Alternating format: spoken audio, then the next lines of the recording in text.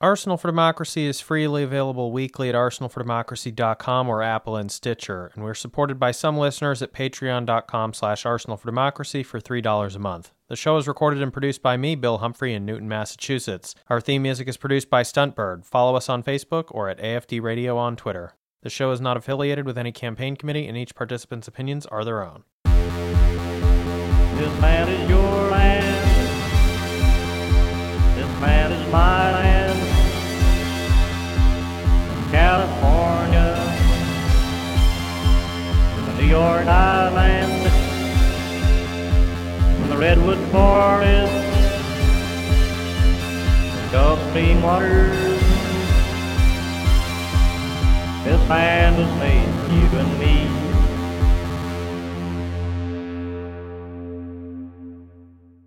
You're listening to Arsenal for Democracy, episode 462, recorded on Sunday, March 5th, 2023.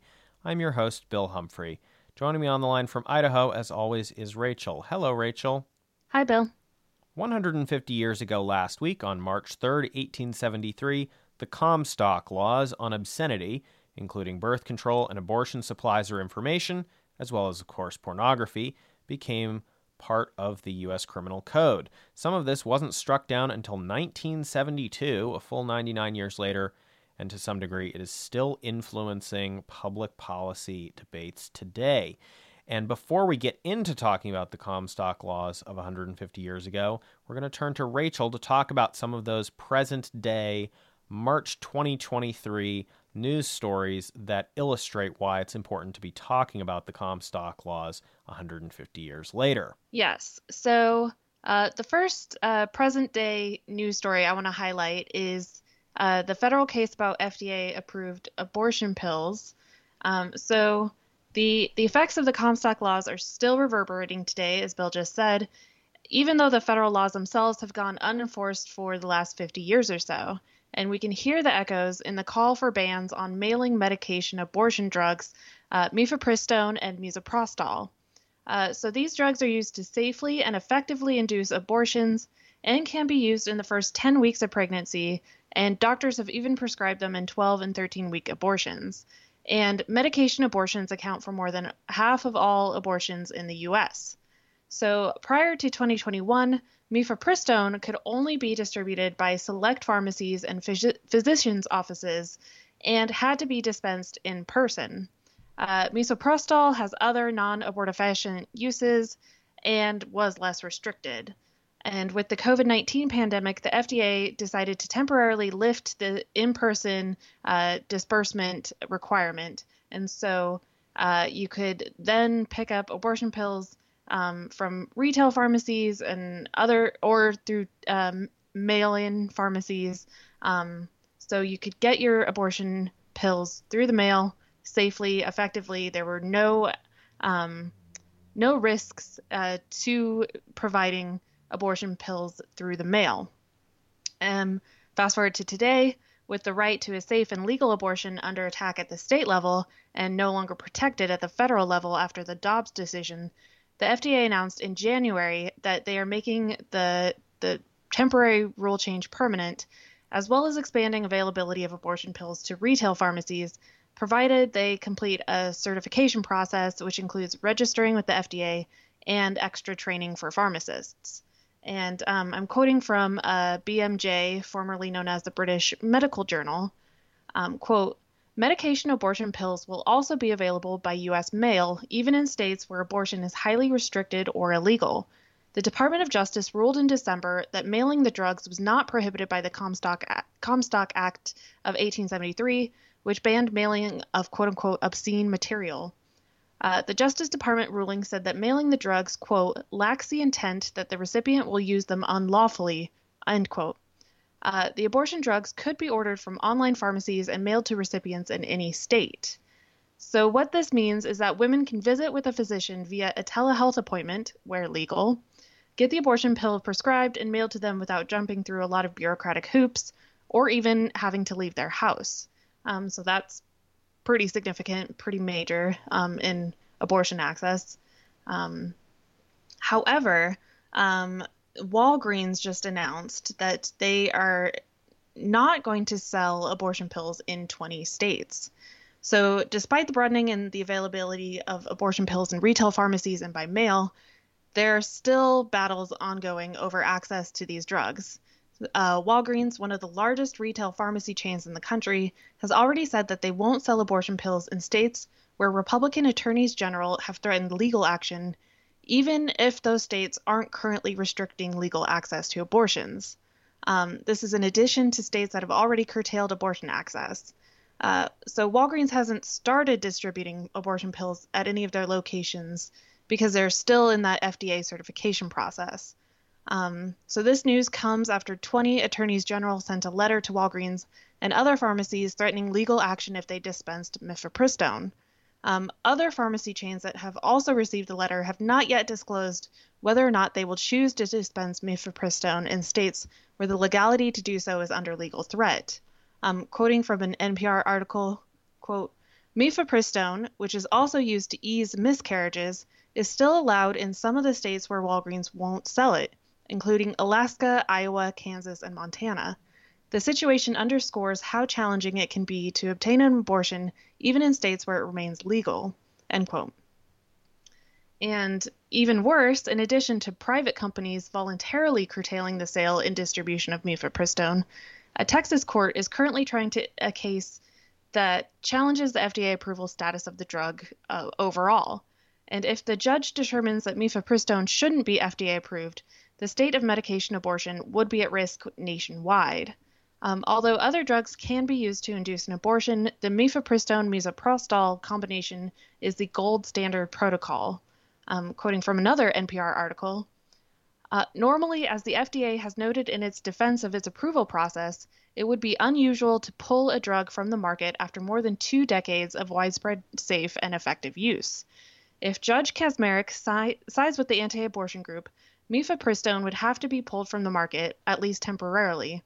The FDA could choose to restart the approval process, which could take years. And just a note, Judge Kaczmarek is a Trump-appointed judge who was engaged in right-wing judicial activism in the past, including working as an attorney for a conservative Christian legal group based in Texas. Quoting again from the article, quote, "It's no accident that the complaint was filed in Amarillo," says Elizabeth Sepper, a University of Texas at Austin law professor. The way the district courts in Texas dole out cases makes it so that there are a few places where you pretty much know which judge you're going to get, Sepper says. So they know they have a very sympathetic ear, end quote.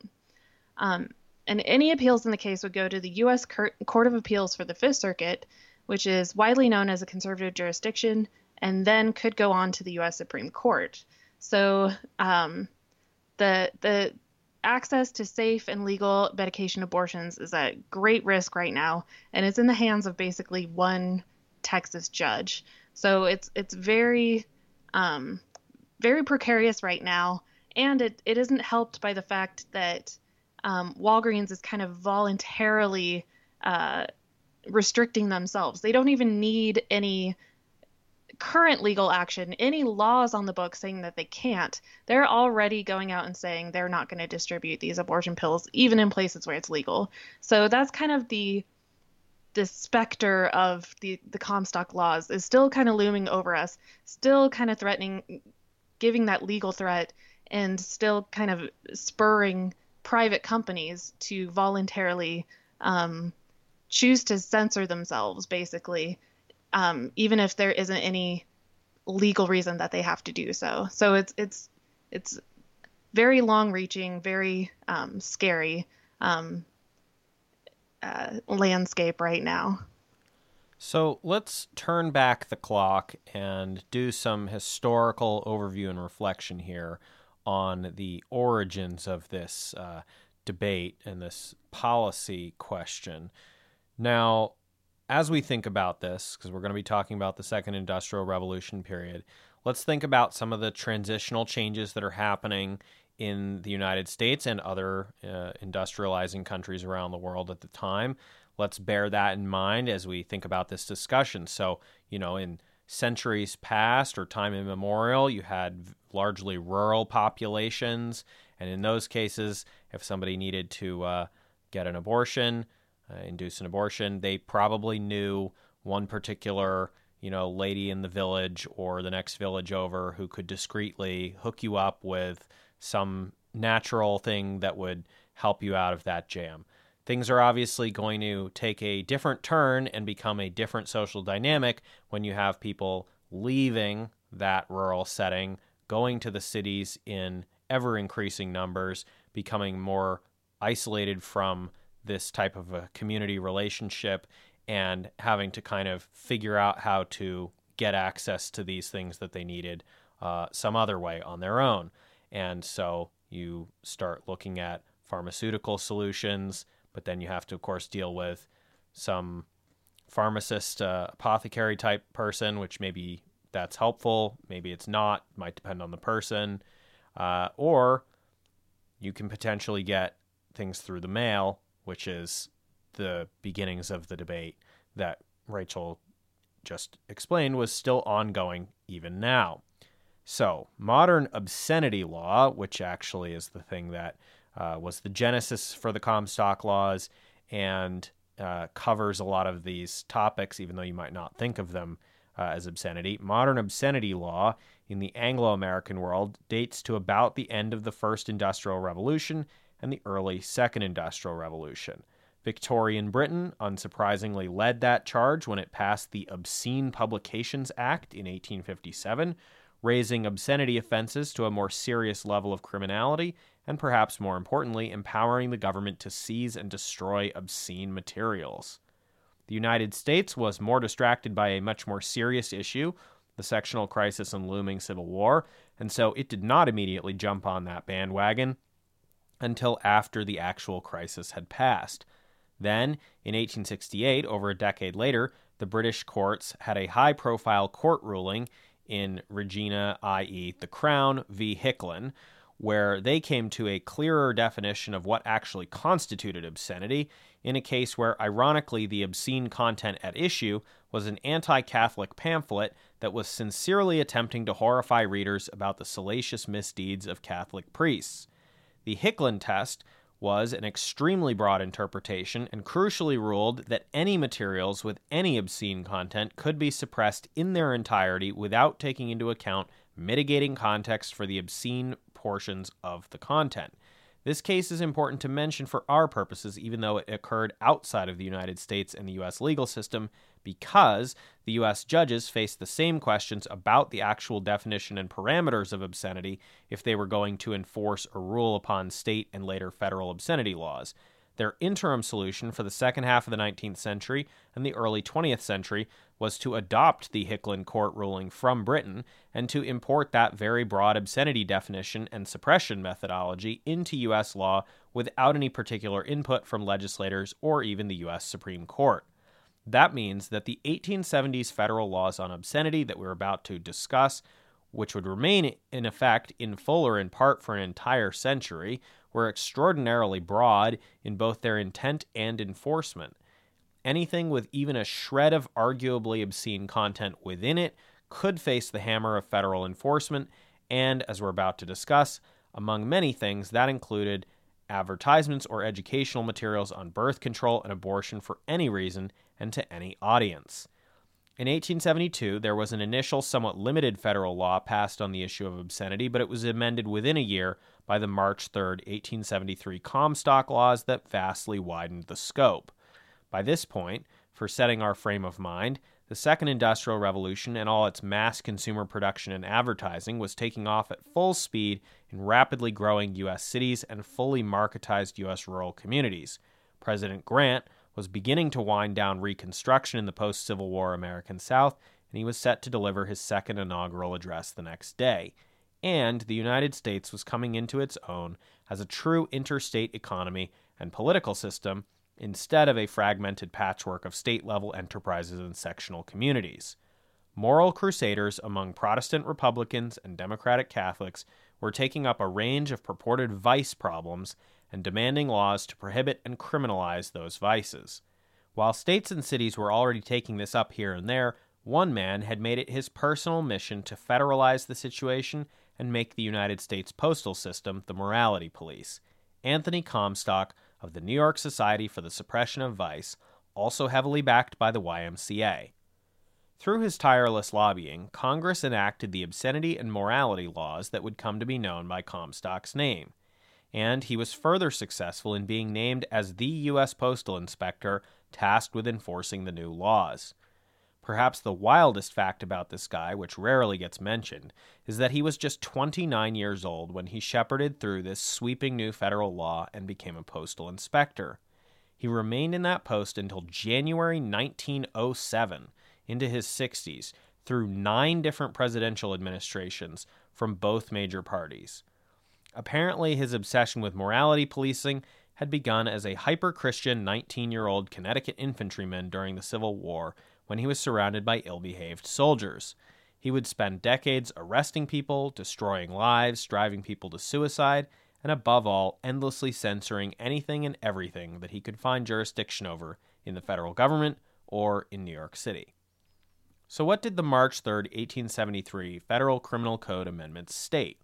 Quote, "Every obscene, lewd, or lascivious, and every filthy book, pamphlet, picture, paper, letter, writing, print, or other publication of an indecent character, and every article or thing designed, adapted, or intended for preventing conception or producing abortion, or for any indecent or immoral use, and every article, instrument, substance, drug, medicine, or thing which is advertised or described in a manner calculated to lead another to use or apply it for preventing conception or producing abortion, or for any indecent or immoral purpose, and every written or printed card, letter, circular, book, pamphlet, advertisement, or notice of any kind, giving information directly or indirectly, where or how or of whom or by what means any of the hereinbefore mentioned matters, articles, or things may be obtained or made, or where or by whom any act or operation of any kind for the procuring or producing of abortion will be done or performed, or how or by what means conception may be prevented or abortion may be produced, whether sealed or unsealed, and every letter, packet, or package, or other mail matter containing any filthy, vile, or indecent thing, device, or substance, and every paper, writing, advertisement, or representation that any article, instrument, substance, drug, medicine, or thing may or can be used or applied for preventing conception or producing abortion, or for any indecent or immoral purpose, and every description calculated to induce or incite a person to so use or apply any such article, instrument, substance, drug, medicine, or thing is hereby declared to be a non-mailable matter, and shall not be conveyed in the mails or delivered from any post office or by any letter carrier.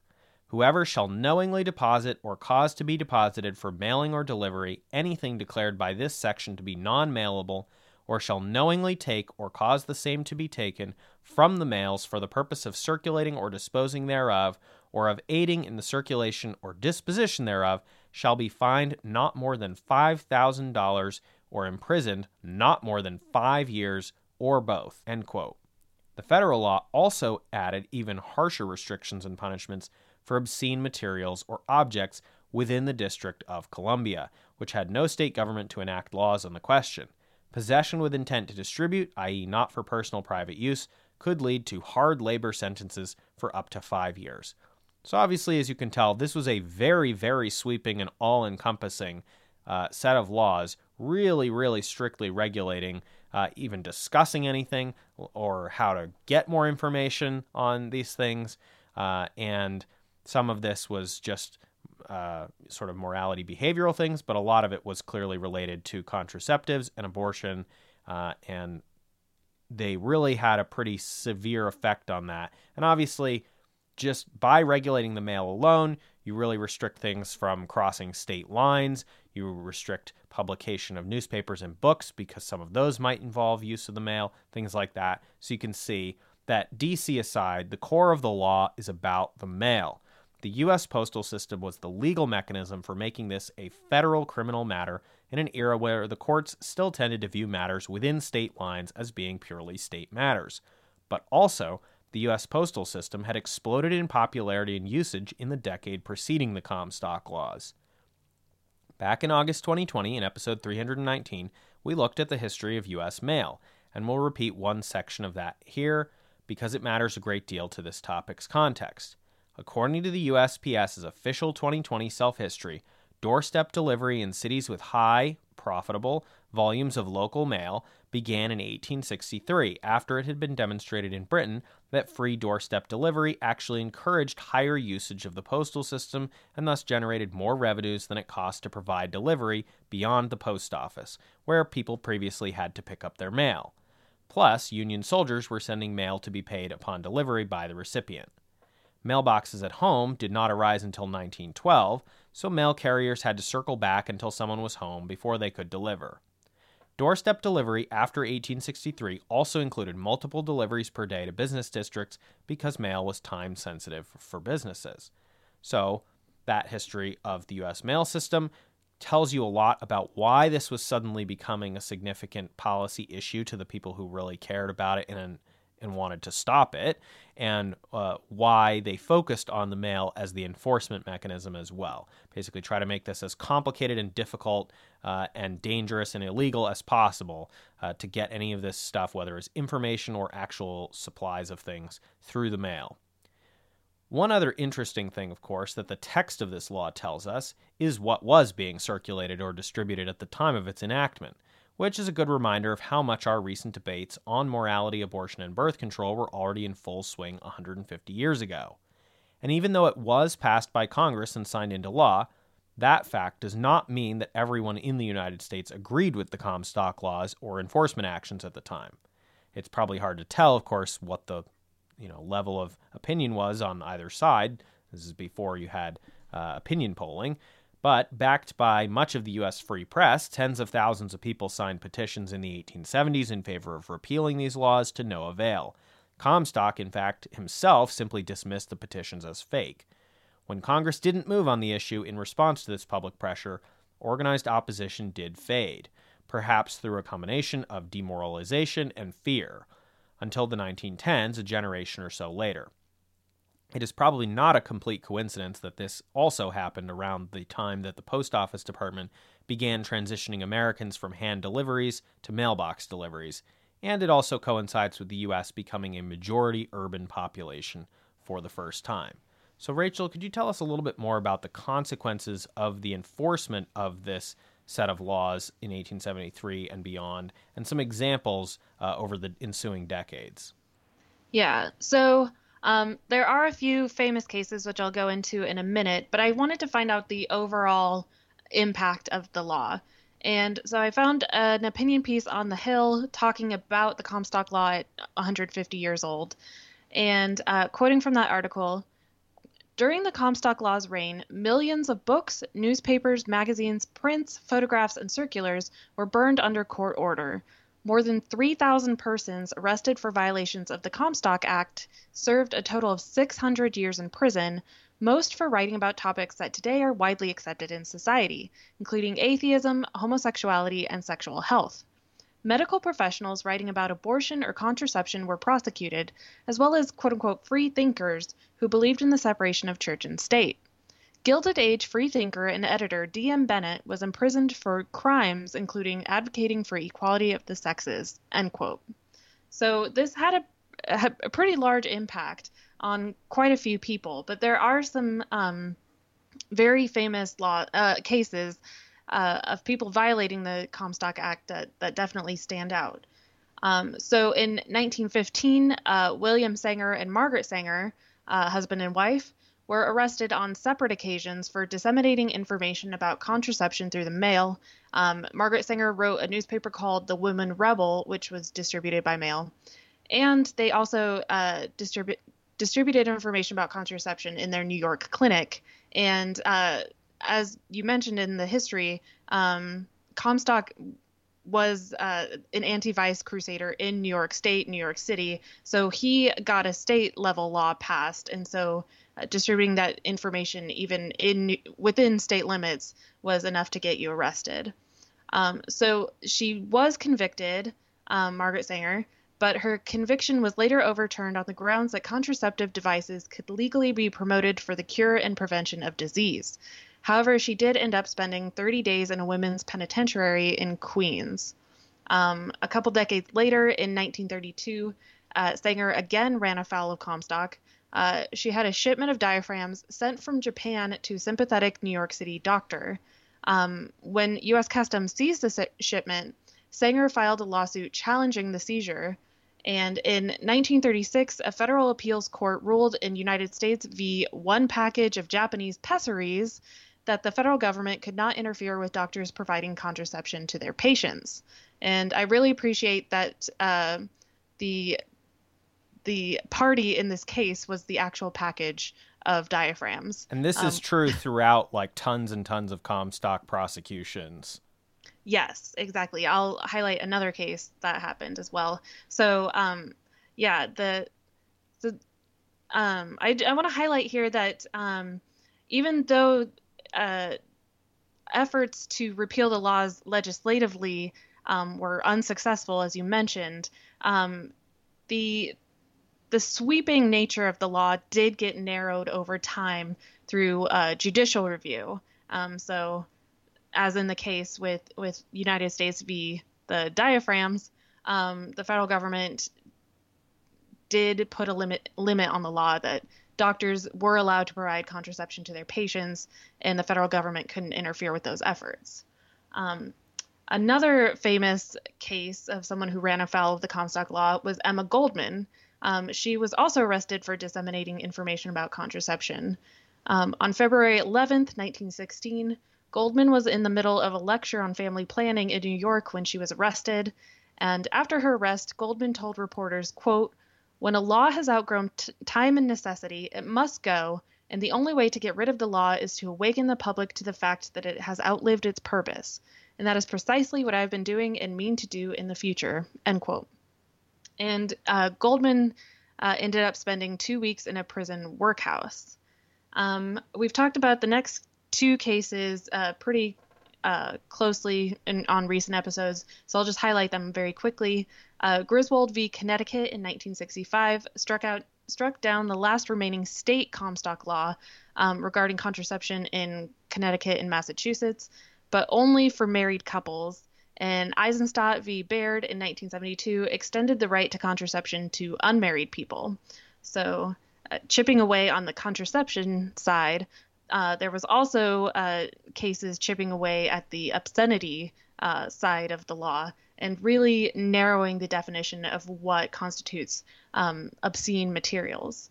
So one of the first big cases was Roth v. United States. This was a 1957 case against Samuel Roth, who ran a bookstore in New York, and he was charged with violating the Comstock Law by advertising and distributing a magazine called American Aphrodite, which contained literary erotica and nude photography. Although his conviction was upheld, Roth v. United States was a landmark case in that it established a legal test for defining what constituted obscene materials. Whether the average person applying contemporary community standards would find that the material appeals to a prurient interest in sex, and whether the material was utterly without redeeming social value. Another case happening just 1 year later was One Inc. versus Olison, which was a 1958 decision, which held that homosexual materials weren't per se obscene. The October 1954 issue of One magazine, which was a pro-gay publication, was declared, quote-unquote, obscene, lewd, lascivious, and filthy by Los Angeles Postmaster Otto Olison. And One Inc. v. Olison was the first SCOTUS decision pertaining to homosexuality and the first to address free speech rights with respect to homosexuality, which was very huge, 1950s, right in the middle of all the worst restrictions on gay life. So it's very interesting that it came out in the 1950s, well before the modern LGBT civil rights era. Next big case was a 1965 case. Massachusetts law allowed the Attorney General to initiate legal proceedings against an obscene book, Memoirs of a Woman of Pleasure, also known as Fanny Hill, which was written by John Cleland in about 1750. So Massachusetts courts deemed the book to be obscene, and that ruling was appealed to the Supreme Court, who heard arguments in December of 1965.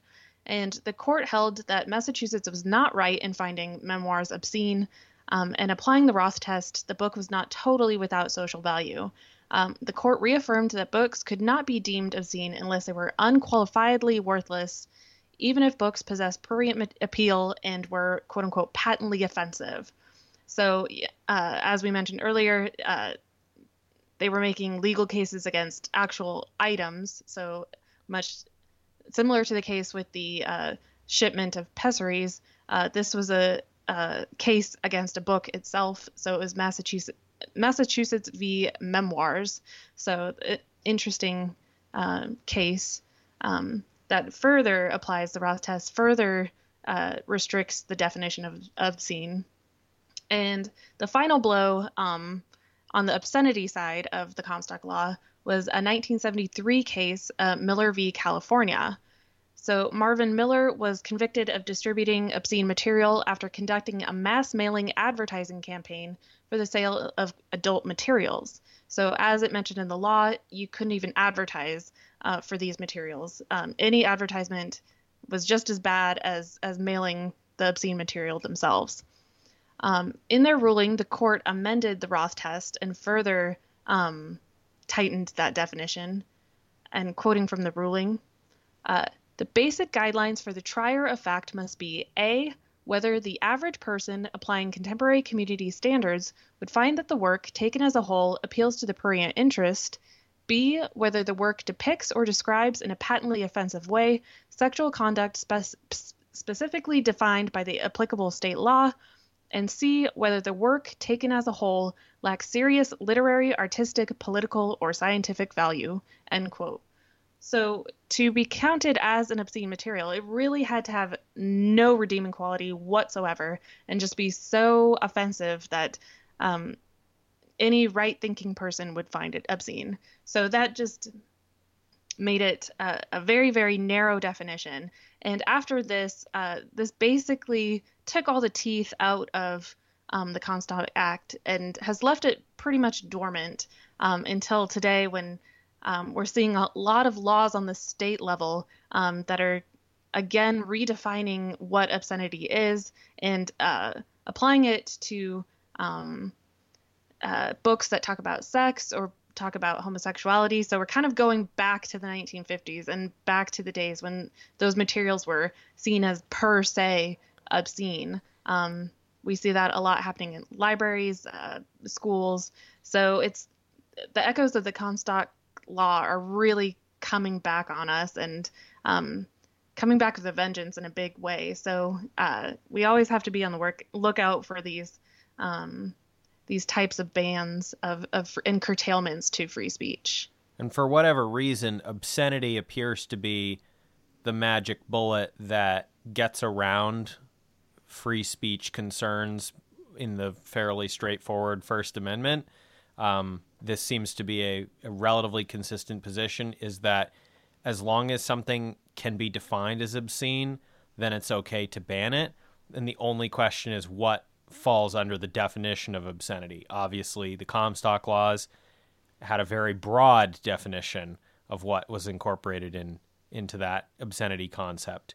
And like you said, we're seeing some of these come back now and saying this thing that was allowed for however many decades is no longer going to be allowed because it's obscene. And again, somehow this concept, which I don't understand how this could be anything other than subjective on a person-to-person basis, or even a community-to-community basis, is this idea that something has no redeeming value and is purely X, Y, and Z, and therefore not okay. Again, I don't see how you couldn't define that in a subjective way, but that seems to be at the crux of it, is that obscenity gets you out of First Amendment concerns as long as there's a definition of obscenity, and that's the part that's fickle and flexible. Now, before we close, Rachel, I wanted to get your thoughts on sort of the context for the Comstock laws, which I tried to address or speculate at. This transitional period and some of the broader obscenity laws before that in the U.S. and also Britain, this seems to reflect a pretty significant transition that's happening in society at the time. It doesn't seem like it comes out of nowhere. It seems very specifically linked to that social and economic transformation that's happening. Yeah, we're, like you said, it's kind of the urbanization of communities. And I think it's also in the midst of like women's communities coming together and creating societies that are anti-vice societies. So I think there's a lot of that moralizing happening as a response to kind of the industrialization, the urbanization of the populace. Also, a big part in the U.S., also the waves of immigration that are coming in, and kind of the anti-vice leagues are viewing like immigrant communities as prurient, as degenerate, as immoral. So I think all of those really tie together in the rise of these anti-vice kind of weirdos. Like Anthony Comstock was an anti-vice weirdo for sure. Like he was off the deep end pretty much. So yeah, I think it was that fear of people mixing and not assimilating into a nice middle class as it was forming morality, and trying to enforce that middle class morality onto everybody, whether they ask for it or not. All right. Well, thanks, Rachel, for coming on to talk about the March 1873 Comstock laws from 150 years ago and the echoing legacies that it's still having even here in 2023. Yeah, glad to be here.